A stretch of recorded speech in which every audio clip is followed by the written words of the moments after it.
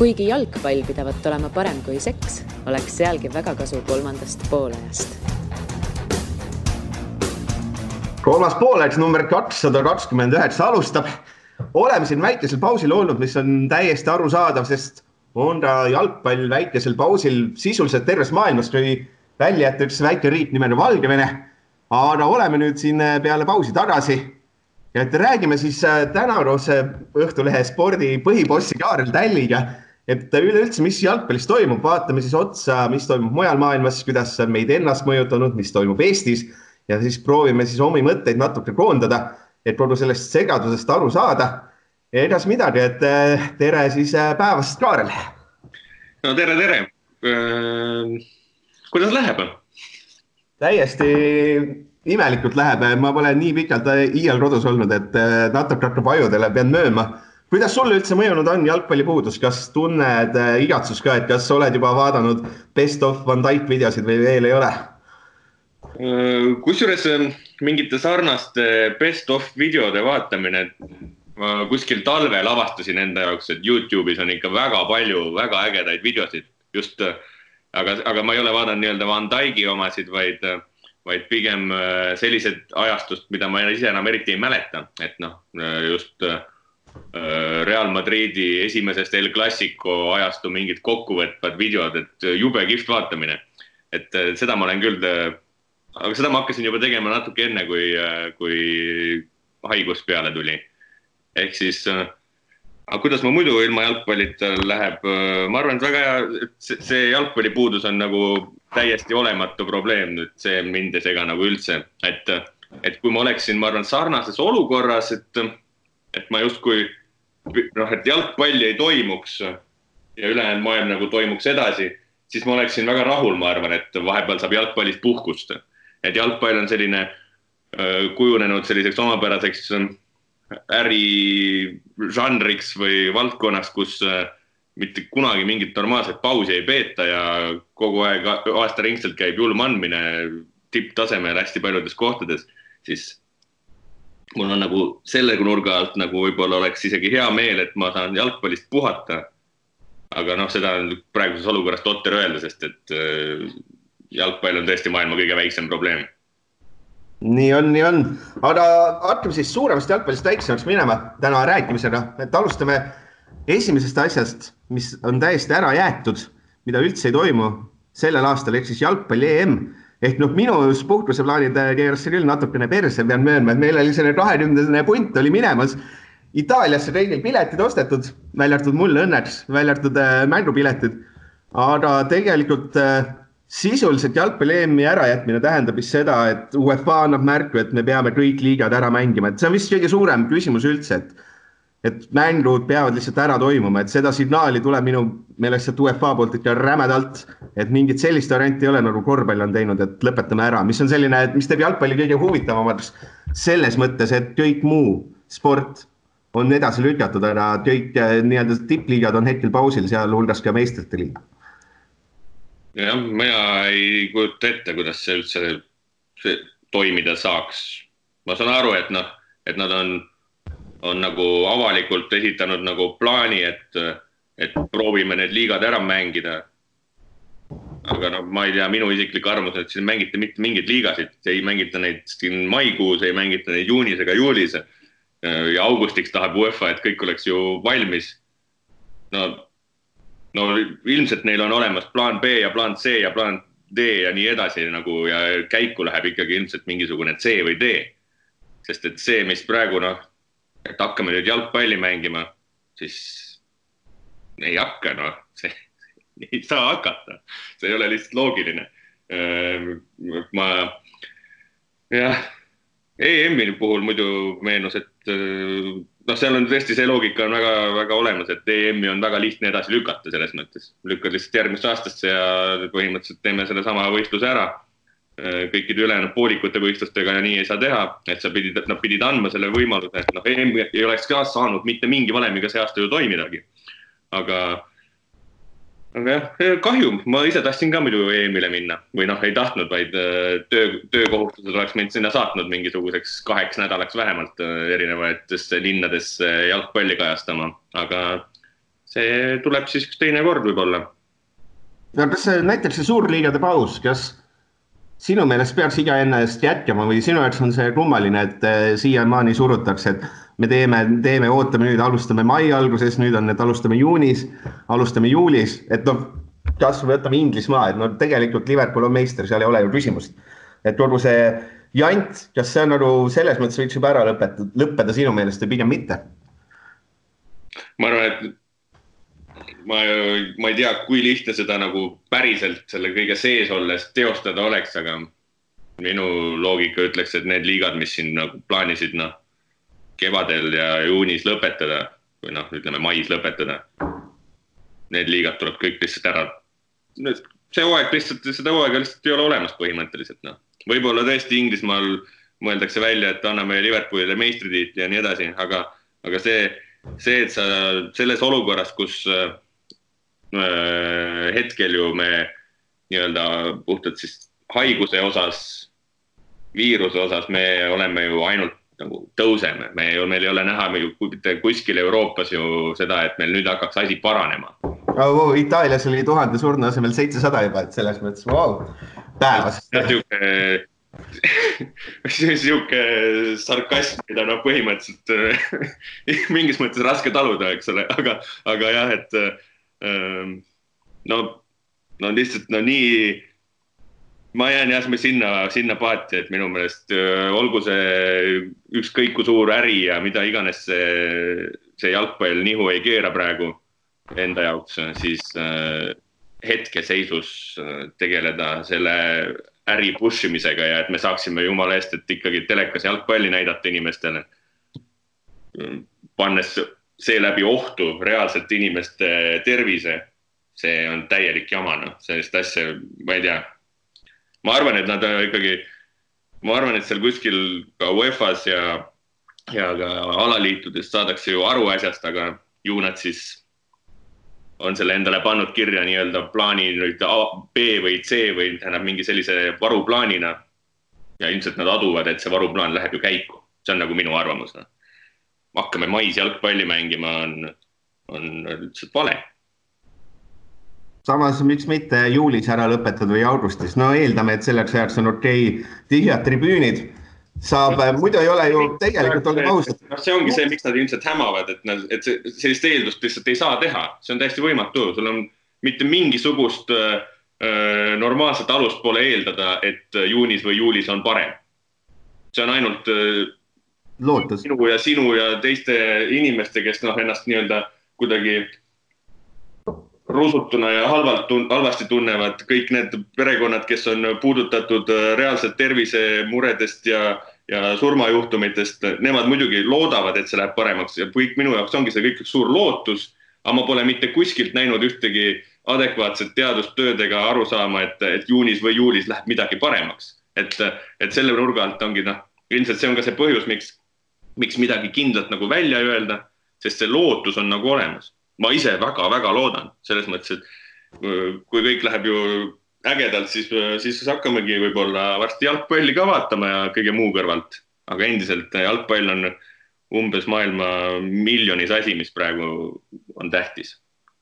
Mis on naljakas, selles mõttes, et jalgpall on samas esimest korda on vist läbi, ütleme peale teist maailmasõda, on vist esimest korda kriisis või lähiminevikus on esimest korda kriisis, et seni on ikkagi jalgpall kõik asjad üle elanud, et 90ndate lõppu majanduskriis tuldi välja, mõned klubid olid hädas, 2008-2009, mitte midagi juhtunud, 2009, eks ole, Real ostis, pani 150 miljonit, et tuua Ronaldo, Kaká, mitte midagi juhtunud, jalgpall oli ikkagi see, mis inimestel oli elus olemas, aga selles mõttes nüüd on esimest korda vist, meie eluajal kindlasti tegelikult ikka päris palju pikemalt, kus tippsport ja kuna meil on jalgpallipodcast, siis jalgpall on tegelikult ka löögi all, et selles mõttes see on ikkagi midagi hoopis teist surust, et tavaliselt on see, et igal pool mujal on halvasti, aga sul on alati vähemalt saad vaadata, mis iganes mängu, saad selliste meelelahutust ja praegu see meelelahutuse osa on täiesti ära võetud, et päris, kõige suurem küsimus ongi, et kui käpuli jalgpall vist kukub, et kas kukub natuke käpuli või läheb kogu süsteem täiesti lappesse ära? See on minu jaoks oli pigem üllatav, et see süsteem ruttu katki läheb sellistest, jalgpalli nagu madalamat, mitte püramiidi nagu tipus, et süsteem hakkab katki minema, ma ei tea, näiteks Soomes või midagi siukest, see tundus nagu igati loogiline. Aga see, et süsteem hakkas nagu katki minema niimoodi, et esimeste nädalatega teatavad Barcelonad ja Juventused, et neil on nüüd raha otsas. See oli nagu, tundus nagu, päris nii kategooriliselt ei teatatud, on ju. Aga et see nagu nii järsku lööb seda businessit, mis ei ole mitte kunagi, nagu sa ütlesid, mitte kunagi ühtegi kriisid põhimõtteliselt nagu lasknud isegi segada, mitte ükski kriis pole neid puudutanud. Nad on ainult kasvanud, neil on ainult raha juurde tulnud. Jalgpallis on nii palju idiootset raha, mida praegu tegelikult päris maailmas peaks kasutama hoopis teistmoodi kui jalgpallis, on ju. Et see mulle jääb tegelikult lõpuni müsteeriumiks, nagu, et kuidas nagu sellised organisatsioonid nagu põhimõtteliselt mõne päevaga teatasid, et issand, küll nüüd on halvasti, et me ei saa nüüd enam palka maksta ja nii edasi. Ja siis muidugi teise nurga alt on seal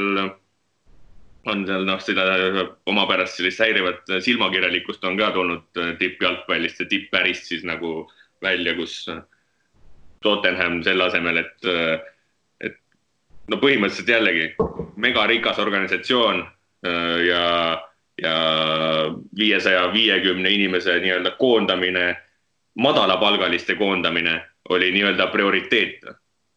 Et minu poolt mingu perse. Selle sama nende inimeste tööl hoidmiseks oleks saanud võtta nendelt mõnelt jalgpallurid paarkümmend prosa palka vähemaks ja oleks neid rahva tööl hoidnud. Aga ei. Ja siis jäi arusaamatu, kuidas see neid nüüd nii järsku lõi. Sest et see kuradi organisatsioonid, need on nii pururikkad ja nad on nii idiootselt oma raha kasutanud alati, et see tundub, et see rahavada on lõputu ja nüüd selgub, et seda raha pole olemas. Mis raha eest nad siis ostavad neid mängijaid, kui neil pole raha paar kuud kriisi üle elada? No seal vist küsimus on selles, et jalgpalliklubid vist on ikkagi aastast harjunud enam-vähem nulli või väiksesse plussi elama. Et kogu see süsteem on selles mõttes huvitav, et neil on, sul võib olla eelarve, küll aastane eelarve 600 miljonit, aga sealt poole läheb palkadele, poole läheb sinna ja lõppkokkuvõttes majandusaasta aruandes on ikkagi sulle aastane kasum on 10 miljonit, et selles mõttes, see vist on see kõige suurem probleem, et ongi arvestatud, et 600 miljonit tuleb meile sisse, 600 miljonit läheb välja, aga kui nüüd jalgpalli mängita, telerahad jäävad ära, sponsorrahad jäävad ära, siis tegelikult on kogu see senine süsteem koheselt katki, sest seal ei ole sellist suurt puhvrit ei ole, mis on hästi nagu kummaline tõepoolest sellega, et mitte ühelgi jalgpalliklubil tegelikult ei ole Eestis, klubidel ei ole välismaal, klubidel ei ole sellist nagu reservi. No reservi ei olegi olemas. See on spordi puhul kõige kummalisem asi. Jah, minu jaoks väga arusaadav, et ma ei tea, Viljandi tulevikul ei ole väga suurt reservi. Floral ka ei ole ilmselt. On natuke suurem kui Viljandil.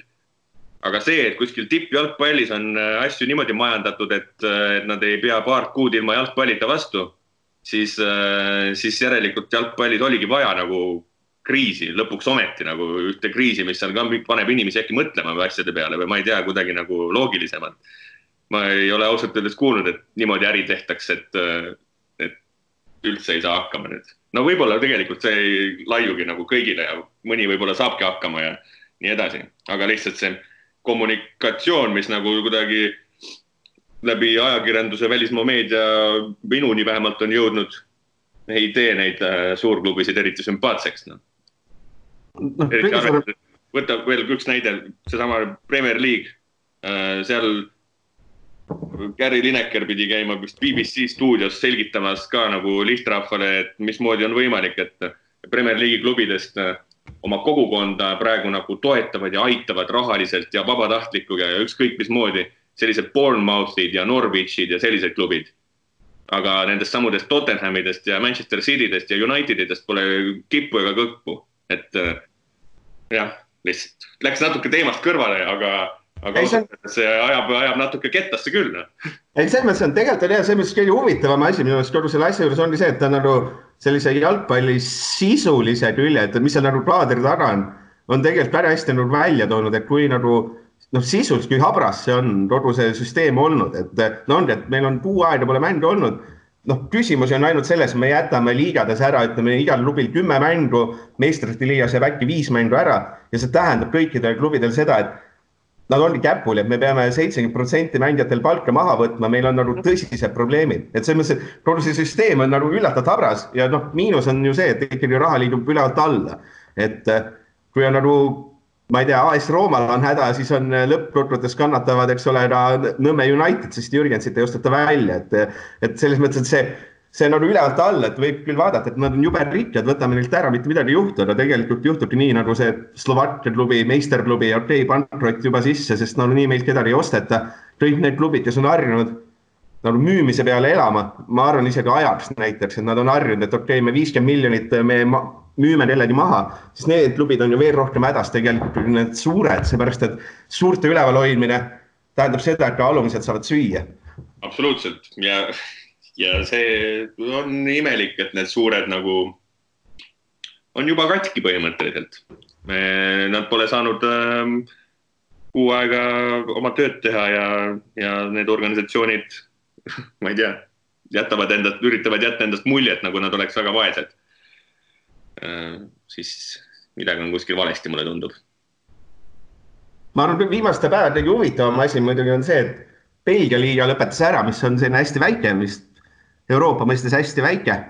Aga nii palju, kui ma täna lugesin, siis UEFA vist üleüldine loogika oli see, et kõik liigad peavad lõpuni mängima, teeme kõiki asju koos, teeme kõik koos ära, et kui me jätame hooaja pooleli, jätame koos, kui mängime augustini ja alustame septembris, teeme kõiki asju koos.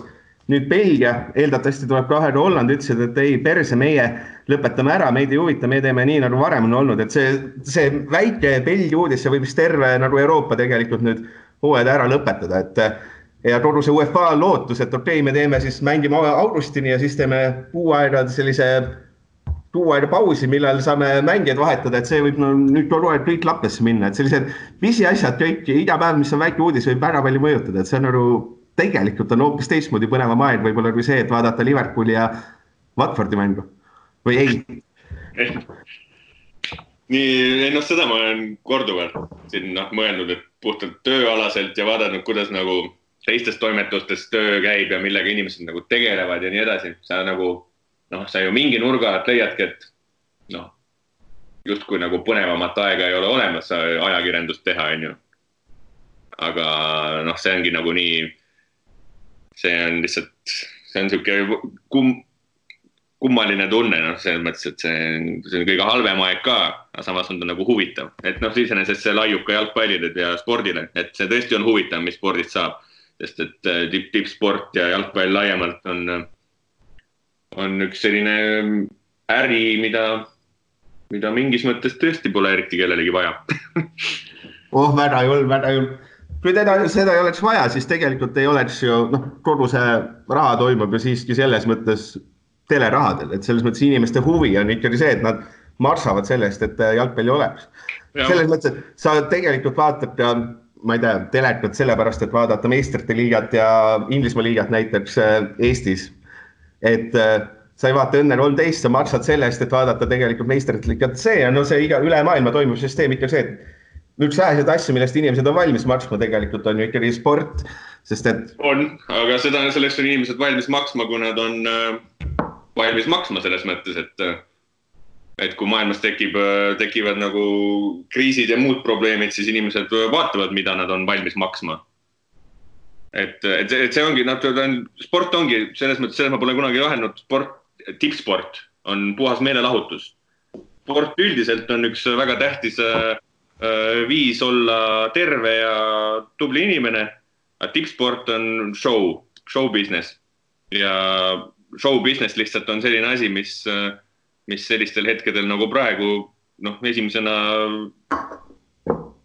nii-öelda kärbitakse selles mõttes. See on täitsa arusaadav, kusjuures ma arvan, et täitsa lihtne inimene, ka mõni jalgpallisõber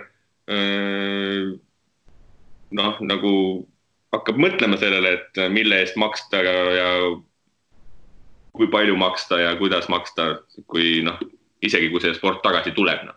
Et üks päev tuleb tagasi, aga jah, et need dilemmasid ja seda põnevust nii-öelda on väga-väga palju.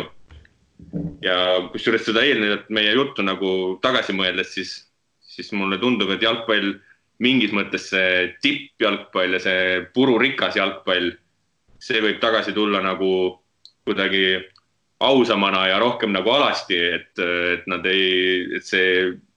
see glamuur, mis sinna jalgpalli sisse oli pandud, seda võib-olla oligi liiga palju. Eks näis. No pigem on vist suurem oht ikka see, et rohkem saavad haiget Eesti ja natuke väiksemad riigid. Et see on vist nagu... Niikuinii, jah. Selles ma isegi üldse ei kahtle, et see Eesti-sugustes ja riikides klubidel ellujäämine jalgpallis on ilmselt palju lihtsam Eestis ellu jääda kui käsipallis, aga igatpidi see on raske kõigil. Kui Kalev Cramol on raske, mis on põhimõtteliselt Eesti kõige edukam pallimänguklubi üldse sellel sajandil, siis on ilmselgelt teistel ka raske, jah.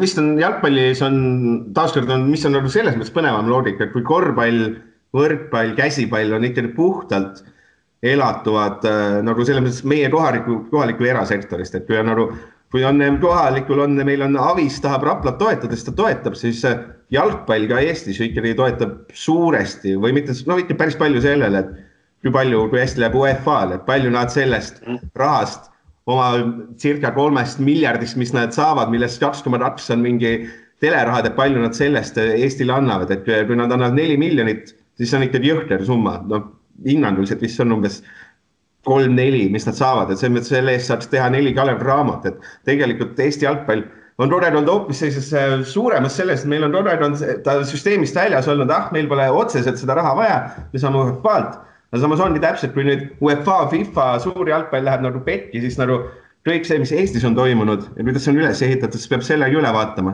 aga see on kõik eeldusel, et kui läheb perse, eks ole. Jah, see ongi see nii-öelda see perse minek, mida me siin oleme korduvalt maininud, kole sõna, aga ausalt öeldes ega palju ilusamini ei taha öelda ka selle kohta, siis see nagu oleneb täitsa sellest, et kuidas seda nagu vaadata, et mis asi on siis nii-öelda nagu halvasti minemine. Mingi nurga alt, ma ei tea, kui keegi oleks mulle kunagi varem öelnud, et see, et maailmast kaob jalgpall ära näiteks 3 kuuks, no see tunduks nagu mingi täiesti olematu probleem ausalt öeldes. Ja nüüd siis järsku on selgunud, et see on probleem, mis lööb kõik segamini, et selles ma olen nagu üllatunud, aga lõpuks võib nii-öelda tagantjärele võib-olla me vaatame tagasi, et see praegu on ikkagi üks suur paanika. Võib-olla jalgpall ongi nii rikas ja tugev ja tulebki tagasi peaaegu sama ägedana, et ma arvan, et kõik on need väga suuresti nagu spekulatsioonid, et praegu võib-olla Barcelona langetas palkasid osaliselt paanika tõttu, aga kui juulis mängima hakatakse, siis on telenumbrid suuremad kui kunagi varem, sest et kõik tahavad midagi vaadata ja siis tullakse hoopis hooga tagasi, ma ei tea. Muidu UEFA-t mainisid ka, siis see on isegi üks positiivne pool, et UEFA on erinevalt siis tundub, et suurklubidest organisatsioon, mis tegeleb ka puhvri loomisega, ehk siis UEFA-l on olemas kuskil mingisugused reservid, et UEFA toimib nagu vastutustundlik riik, kellel on olemas reservid, millega tegeleda näiteks kriisiaegadel, et see näiteks jalgpalli, näiteks Eestile ja väikeriikidele mõeldes esialgu on see kindlasti suur asi, et kas või kuskil on teadmine, et UEFA ei ole pankrotis.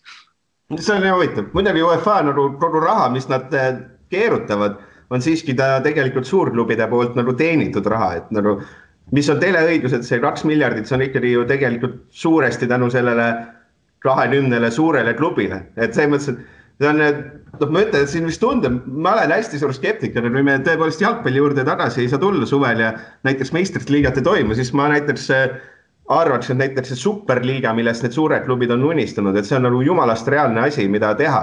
Seepärast, et siis on nagu vaja kiiresti raha saada enda kätte, mitte seda UEFA-le anda, kes seda jagab. Siis me oleme umbes selles kohas, et ma ütlen, see kõik, mis siin juhtuda võib, minu arust me oleme jumalast põneval ajal, kuigi on väga turba, et ma ütlen ka samal ajal selle nagu muidugi juurde ära, et... Ja, kolmanda poole kontekstis on väga põnev aeg, aga mingi lihtsalt, kui me teeksime podcasti elust enesest, siis ei oleks nagu põnev, vaid siis on nagu kurb ja hirmutav. Eesti jalgpall, U17 teeb ära, see vist on nagu kõige selline kurvem asi fännina, et me lõpuks ei näinudki neid 2 aastat planeerimist ja lõpuks me ei näegi neid noori poissi, keda me tahtsime, et see mõttes oli vist esimene Eesti jalgpalli löök, mis sai, et kõik muu, et natukene on kõigil raske ja siis jalgpallil on vist võrreldes muude aladega hetkel veel lihtsam, sest et eeldatavasti tullakse tagasi, ma eeldan, vähemalt klubiliselt. Jah, see on nagu, vaata kui olümpiasportlastel näiteks, lükati olümpiamängud aasta võrra edasi ja suure tõenäosusega võiks ju mõelda, et maailm nagu normaliseerub ja 2021 suvel on võimalik teha olümpiamänge. Aga et siis nagu nende unistus lükkus edasi, siis U17 poistest on jah nagu selle sportliku ja inimliku nurga alt väga kahju, et nende unistus nii-öelda sellest turniirist ja sellest kodus mängitavast suurturniirist ei lükkunud edasi, vaid see ära lihtsalt, et seda nagu ei olegi olemas. Vist väike lootus on, et äkki saame mõne muu turniiri, aga see on jälle, et me ei tea üldse, mis saab. Et see on hästi kummaline üldse millestki rääkida, sest et me nagu üleüldse ei tea, mis saab. Et see on meil kõige huvitavam asi üldse asja juures. Nad saavad proovida U19, eks ole, aga finaalturniirile jõudmine iseenesest on väga-väga raske nendes vanuseklassides. Turniirid on väiksed, U19 on ka 16 meeskonda või 12 meeskonda, ma ei tea, igal juhul vähe. Et sinna nagu kvalifitseeruda sinna Slovakkias toimuvale turniirile, eks ole, väga-väga keeruline. Siis on juba varsti U21 ja see kõik on nii kauge tulevik, et selles mõttes, et praeguse seisuga ikkagi nendel poistel kadus nagu see üks tõesti elu ägedamaid turniire ilmselt ja võistlusi sportlikus printsiivis ära, jah, et sellest kahju. Ja inimlikult Jalkaliidust tean ju ka inimesi, kes on selle turniiri nimel töötanud 1,5–2 aastat. Päris nõme tunne võib olla ilmselt. Aga muidu ju täiesti loogiline ja see on ju täiesti paratamatus ja midagi päästa ei oleks saanud aias lastus. Jah, et selles mõttes seal on vist, et see on üks esimesi asju, mida öeldi, et nagu lõpetame täitsa ära, et ei venita, et seal on lihtsalt see vanusegruppide küsimus, et kui muid asju saab nagu nihutada, siis seda enam nihutada ei saa, et oli nagu selles mõttes oli nagu ka ebaõnn, et ei ole varianti, et teeme augustis ära, kui augustis on parem, et natuke läks lappesse selles mõttes, aga ei ole mitte midagi teha. Ma küsin seda, et kui praegu öeldaks näiteks, et okei, alustame 1. juunist mänge Eestis, kas sa julgeks staadionile minna? Mis on see suur küsimus üle maailma, et kas inimesed julgevad staadionile üleüldse minna? Juunis ei julge Eestis, ma arvan, mitte keegi uus staadionile minna. Ma täitsa ausalt arvan, et see juuni ei erine liiga palju sellest, mis on täna. Juuni. Oletame, et meil ei ole nagu reaalselt Eestis 0 positiivset testi, ütleme 2 nädalat 0 surma. Kas see julgus on olemas, et läheme inimeste keskele või pigem ei? Kui siuke stsenaarium tuleb, et 2 nädalat 0 positiivset testi, see ei käi lappi ka ju. Selles mõttes, et seni kaua, kuni meil on olemas inimesed, kes on potentsiaalsed viirusekandjad, on oht, et see läheb ju uuesti täiega käima. Et selles mõttes, et isegi kui see juunis algab, ütleme, et juunis algab jalgpall näiteks Eestis, siis ei tohiks sinna tribüünile mitte kedagi lubadagi. See on täitsa loogiline. Praegu meil käib see eriolukord on maini, eks ole, selle, ma ei tea, igasugune minu loogika ütleb, et selle võib-olla nad natuke aega ootavad veel, aga see lükkub kindlasti juunini, see eriolukord. Siin, jah. Et kui jalgpall algab suvel siin juunis-juulis Eestis, siis see peab toimuma tühjade tribüünide juures kindlasti. Aga ma arvan, et televaataja numbrid teeksid võib-olla rekordeid selles mõttes, et palju on ETV-le ja Sokkernetile. Aga mis hetkel sa julgeks minna või kas sul üleüldse seda mingit hirmu? See on nagu hästi suur küsimus, et ongi, mis saab nagu publiku numbrist, et millal, see on üleüldne spordi, millal inimesed julgevad taas massidesse minna, kui on nagu hästi suur loogika, et igal pool, et Eestis läks eeldatavasti viirus laiali, eks ole, võrkpallist, Euroopas läks, eks ole, sellest Atalanta Valencia mängust, USAs räägitakse, et Super Bowl oli Floridas ikkagi väga suur selline tegur, et nagu räägitakse, et selline suur massiturnunemine sport on ohtlik. Kas endal on hirmu? Sina oli selline võib-olla rohkem koroonada tuttav inimene. Jah, miks ma koroonaga tuttav olen, sest mul õnnestus, räägin selle loo kiirelt ära ja mul õnnestus käia viimasel suure spordisündmusel peaaegu üldse maailmas komandeering Mehhiko rallile. Mul juba mitu nädalat enne seda oli tunne, et see on väga kummaline lugu, aga kuidagi sai niimoodi kokkuvõttes siin otsustatud, et minna ja siis ma ei kujuta ette, millal ma jälle oleksin nõus minema Mehhiko rallile. See on sama võimatu ennustada kui seda, et millal haigus ära läheb ja millal sport tagasi tuleb ja millal inimese staadionile lubatakse ja nii edasi.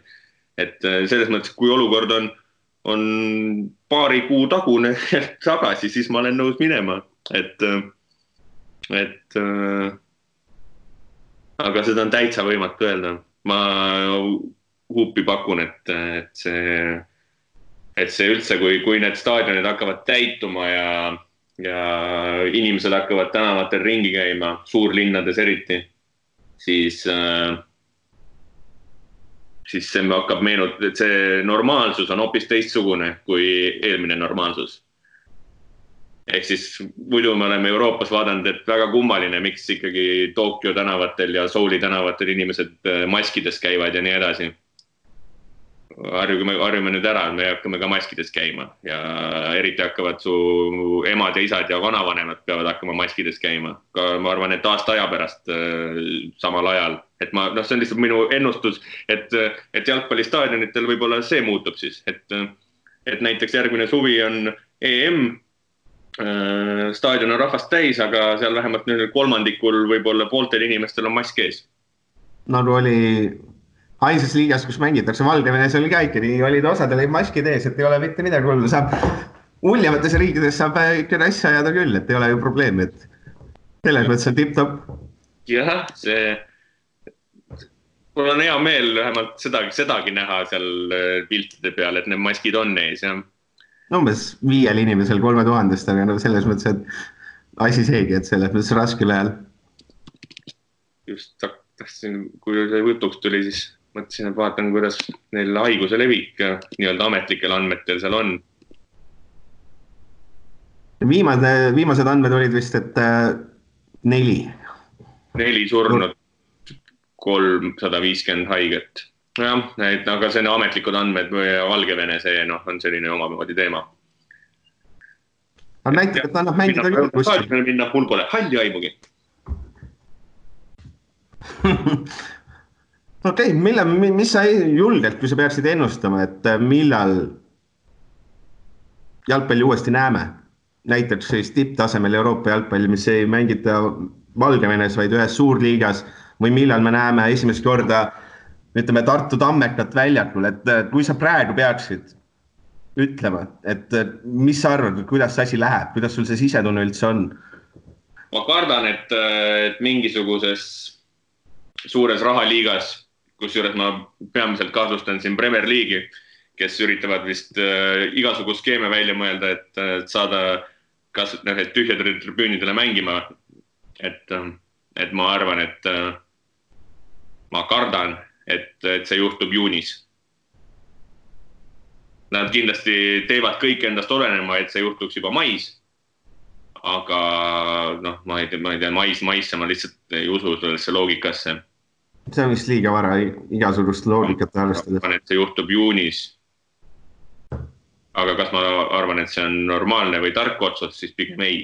Aga see kõik oleneb sellest muidugi sellest haiguse kulust, aga seni mina ei ole küll aru saanud, et see kuskil näitaks mingisuguseid märke taandumisest, mingisugusest stabiliseerumise asju on olnud erinevates riikides, ka seal Itaalias, eks ole, mingil määral on näha, et on midagi, numbrid enam ei kasva tohutult. Aga see on ju kaugel normaalsusest. Kui meil iga päev sureb 700 inimest ära ja mis siin nüüd veel, Itaalia, 115 000 haiget, 14 000 surnud. Kuidas sa mängid seal jalgpalli? Jah, et see lihtsalt ei ole võimalik. Aga lihtsalt hüpoteetiliselt, miks see oleks vale? No lihtsalt hüpoteetiliselt kui on, et on täiesti tühi staadion, lihtsalt sinna lähebki ütleme, 30 inimest sõidab igaüks omades autodes maskides, desinfitseeritult lähevad kohale, kokku ei puutu mitte kellegagi, kogu aeg on 1 000 000 testi, lähevad tühja väljaku ette, mängivad, et ükskõik Hispaanias olete, ja mängivadki sulle Real ja Leganes ja miks see oleks halb? Lihtsalt hüpotees, miks see oleks halb, kui ta teeks seda, lihtsalt, et tekitada kasvõi seda muljet, et meil on normaalne elu tagasi, sest meil mingil määral ei ole mitte kuskilt sellist lootust ka, et normaalne elu varsti tagasi juba tuleks. Et kas spordi, mis nagu sport alati kui kriisid ajal hästi elanud asi, et kas ta ei võiks olla selline märk sellest, et elu ei ole päris läbi ja kohe läheb asi normaalseks, kui seal ongi 30 kontrollitud sportlast omavahel väljakul ja kõik pluss 3 kohtunikku. Sisuliselt ei oleks selles ideeliselt midagi halba, või? Jah, 30 inimest. Jah, seal on ilmselt minu jaoks jällegi puhtalt ju tarkade inimeste arvamusi lugedes, teadlaste omasid lugedes, siis ma olen aru saanud, et see, kui nad kõik on nagu testitud, eks ole, just äsja testitud siis, see peab olema päris, see test võtab, siin Eestis võtab 24 tundi aega, et ma ei tea, kui ruttu kõige kiiremini on võimalik vastust saada, aga kui sa nagu kohe vahetult enne mängu testid ära ja saadad kõik negatiivsed testid siis väljakule, siis nagu võiks ilmselt. Aga seal ongi see osa, et ma ei ole väga hästi ise lõpuni aru saanud, et kui palju seda vale negatiivset testi tegelikult siis nagu on. No vist päris palju tegelikult. Tegelikult on seda päris palju. Ja kui sulle sinna 30 hulka väljakule satub mingisugusel põhjusel ikkagi nagu haige inimene, kes on kas või teel sinna staadionile saanud selle haiguse külge, või mitte haiguse, siis veel viiruse, mis tekitab haigust, nii on õige, eks ole, meil on koroonaviirus, ei ole ise haigus, COVID-19 on haigus, kokkuvõttes, kui üks selline satub sinna väljakule, siis me oleme näinud, mis ju juhtub. Kõige hullem näide on vist Valencia, kus oli vist 3. meeskonnast. Aga selles mõttes, et 2 nädalat hiljem kõik on terved, et sportlast... Aga see... kui palju nad ise selles mõttes seda edasi andsid nagu inimestele, kes jäid nagu päriselt haigeks ja võib-olla surma said, seda ei saa kunagi teada. Et nii-öelda see osa sellest haigusest, et mina olin haige ja nüüd sain terveks ja vahepeal võib-olla sattusin kuhugi jalgat mängima, siis see hetk, et sa sattusid kuhugi jalgat mängima, see võib tekitada olukorra, sellest on puudutatud 100 või 1000 inimesi, et see kõik ongi nagu selles mõttes on see kõik väga uus ja kummaline haigus. Ehk siis ma laias laastus tahtsin jõuda selleni, et see tundub isegi siis minu jaoks natuke kahtlane, et kui me enne mängu need kõik staffi liikmed, kõik mängijad, seal ei ole 30 testi. Kui võtad staffid ja need, kellega nad veel, ma ei tea, trennides on kuidagi, ma ei teagi kuidagi kõik, kes meeskonnaga staadione tuleb, siis see tähendab ikkagi ma ei tea, palju see tähendab. Mingi 40 matsi on ikka ühe meeskonnaga kokku riietusruumis ja selle ümbruses. Ehk siis näiteks ütleme ligi 100 testi võib-olla tuleb teha siis ühe mängu jaoks, et see mäng saaks toimida. Ja kui seal siis on negatiivne, siis see inimene tuleb kohe välja visata sealt. aga ma ei tea, kui negatiivse proovi annab näiteks su esiväravaht, siis kokkuvõttes see kõik tundub kummaline. Okei, ja Eestis läheb ta vist ikkagi aega, ma arvan, juulini, kuidas sul tunne on? Ja ilgelt tahaks loota, et soojad ilmad tulevad ja viirus läheb koju, aga noh, arvan, et Eestis ei mängita juunis jalgpalli. Et pigem siis juulis. Aga see kõik on ju täiesti jällegi lootusel põhinev ennustus, mitte mingisugusel, mina pole näidnud ühtegi teadusel põhinevat ennustus, mis ütleks, et juulis on jube hea olla. Et kahtlen selles. Vähemalt noored saavad sporti teha, et kui ma eile suitsu tegin, seal oli üks leegioni poiss ja küsisin, et kas sulle trenni need juhised on näes, mida sa tegema pead, siis jah, on küll. Küsin, kas igatsed juba trenni ka? Ei. Et mõnus on üksi. Et selles mõttes, et võib-olla eestlastele sobibki see, et saab üksi lõpuks ometi seda palli taguda. Selles mõttes ideaalne, et selles mõttes ei pea siin massides olema. Üldiselt on keeruline. Selles mõttes üldiselt on vist ikkagi, põhimõtteliselt me ei tea mitte keegi mitte midagi, mis saab, mis on teeb kogu selle asja jaburaks. Kui lühidalt kokku võtta, hetki seisu.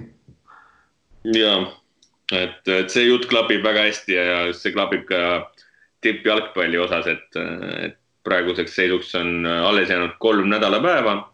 See on siis eile, täna ja homme.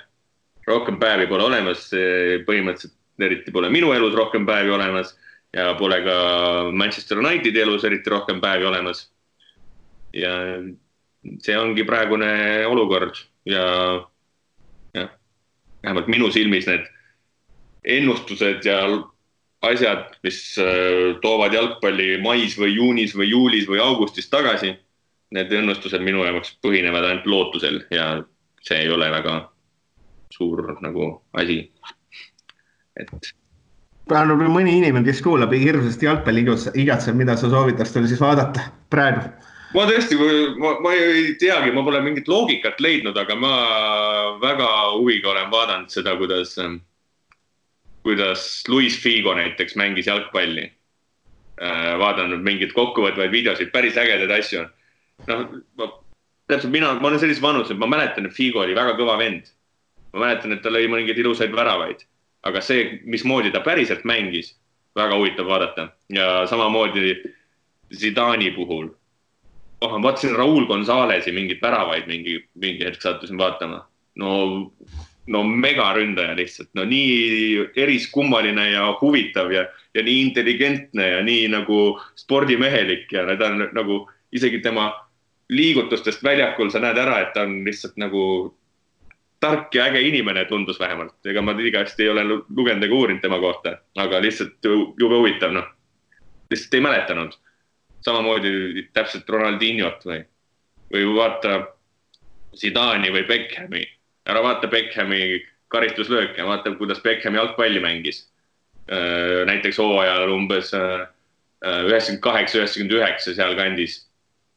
See põhimõtteliselt see, et maailma parimaks jalgpalluriks valiti tol hetkel Rivaldo on või Ballon d'Or anti Rivaldole, see on mingis mõttes selline, no see on üks vale otsus, üks Ballon d'Ori ajaloo häbiplekk, ütleks. Ma ei jätta nende Inglismaa liiga fännidega vaidlema, selles osas ma olen veidi... See hooaega lihtsalt oli müstiline, ta kõik, mis ta otsustavates mängudes ja otsustavates faasides Manchester Unitedi selle trebeli jaoks tegi, see lihtsalt oli müstiline ja see ei olnud karistuslöögid või asjad, see oli puhas lihtsalt, see oli väga huvitav jalgpall.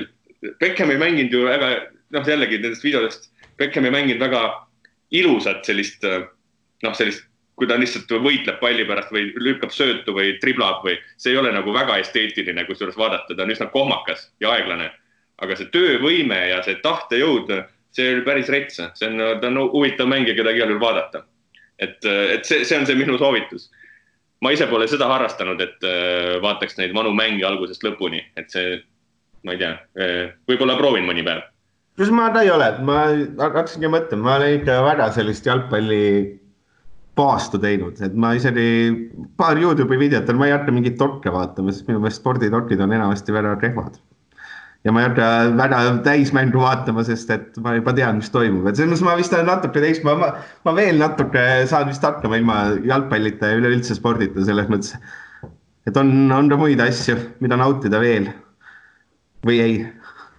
Jah, näiteks kodu koristamine ja söögi tegemine ja mis siin veel tehtud on? Ma 3 korda päevas koristan. Ma ikka käisin jalutamas üks päev ja ma lihtsalt, kui Eesti politsei kuulab, siis ma soovitaks Lasnamäele saada ekipaažid, et ei oleks neid suuri kampasid rohkem. Ja ega muud ei olegi. Et sootame, sest et läheks elu paremaks, et jalgpalli naaseb, sest ma ütlen hästi kogu see sport, mis ta on, või jalgpall, mis ta on praeguses kontekstis, see on nagu kõik asjad peab lihtsalt ümber vaatama. Jalgpall, mis tundus suurem kui elu paljudele, selline, et tõesti kolmapäeva õhtu tähendas sellist asja, et saatsin naise ja sõbrannad juurde, vaatasid, mitte midagi ei ole, aga mitte midagi nagu otseselt, igatsed ikka natukene, mis saab ilma hakkama ja eks me saame näha, mis saama hakkab, et kummalised ajad, enam muud ei olegi. Nii on jah, ma iseenesest nagu veel ei igatse, aga see igal juhul on pannud ka mind nagu, mitte ainult jalgpall, vaid sport, kindlasti on pannud mõtlema, et täpselt sellel teemal, mille üle ka Oliver Lomp kirjutas ajalehte ühe loo, et mis selle spordi nagu, mitte spordi, vaid siis tippspordi, mis selle mõte on. Ehk siis ma arvan, et selle üle saavad praegu juurelda nii ma ei tea, Sepp Blatter kui ka Toomas Pahk kui ka Urmas Sõõrumaa ja sina ja mina ja ka Oliver Jürgens ja kõik teised, et see kindlasti on nagu, võib-olla jõutakse väga huvitavate mõttelendudeni ja võib-olla tehakse pärast sporti maailmas paremini, ausamini, loogilisemalt, kunagi ei tea. Et laias laastus on 2 varianti vist, et kas kõik läheb paremaks või kõik läheb hullemaks, et sama ei ole mitte miski enam. Jah, aga need vist paremaks ja hullemaks minemised kuidagi käivadki nagu käsikäes, et kõigepealt lähevad asjad tihtilugu hullemaks ja siis alles tekib platvorm, et minna paremaks. See ongi sugune samm tagasi, 2 edasi põhimõtteliselt süsteem, ma arvan, et toimib väga paljudes valdkondades. Ja no jalgpallis. Kuule, ma tõmban jutu kokku. See oli 3. poolaeg number 229. Teil olid Kaarel Täll ja Heigo Kaljurand ja kuuleme siis juba uuel nädalal. Kuula meid igal neljapäeval Õhtulehest, SoundCloudist või iTunesist ning ära unusta meie podcasti tellimast.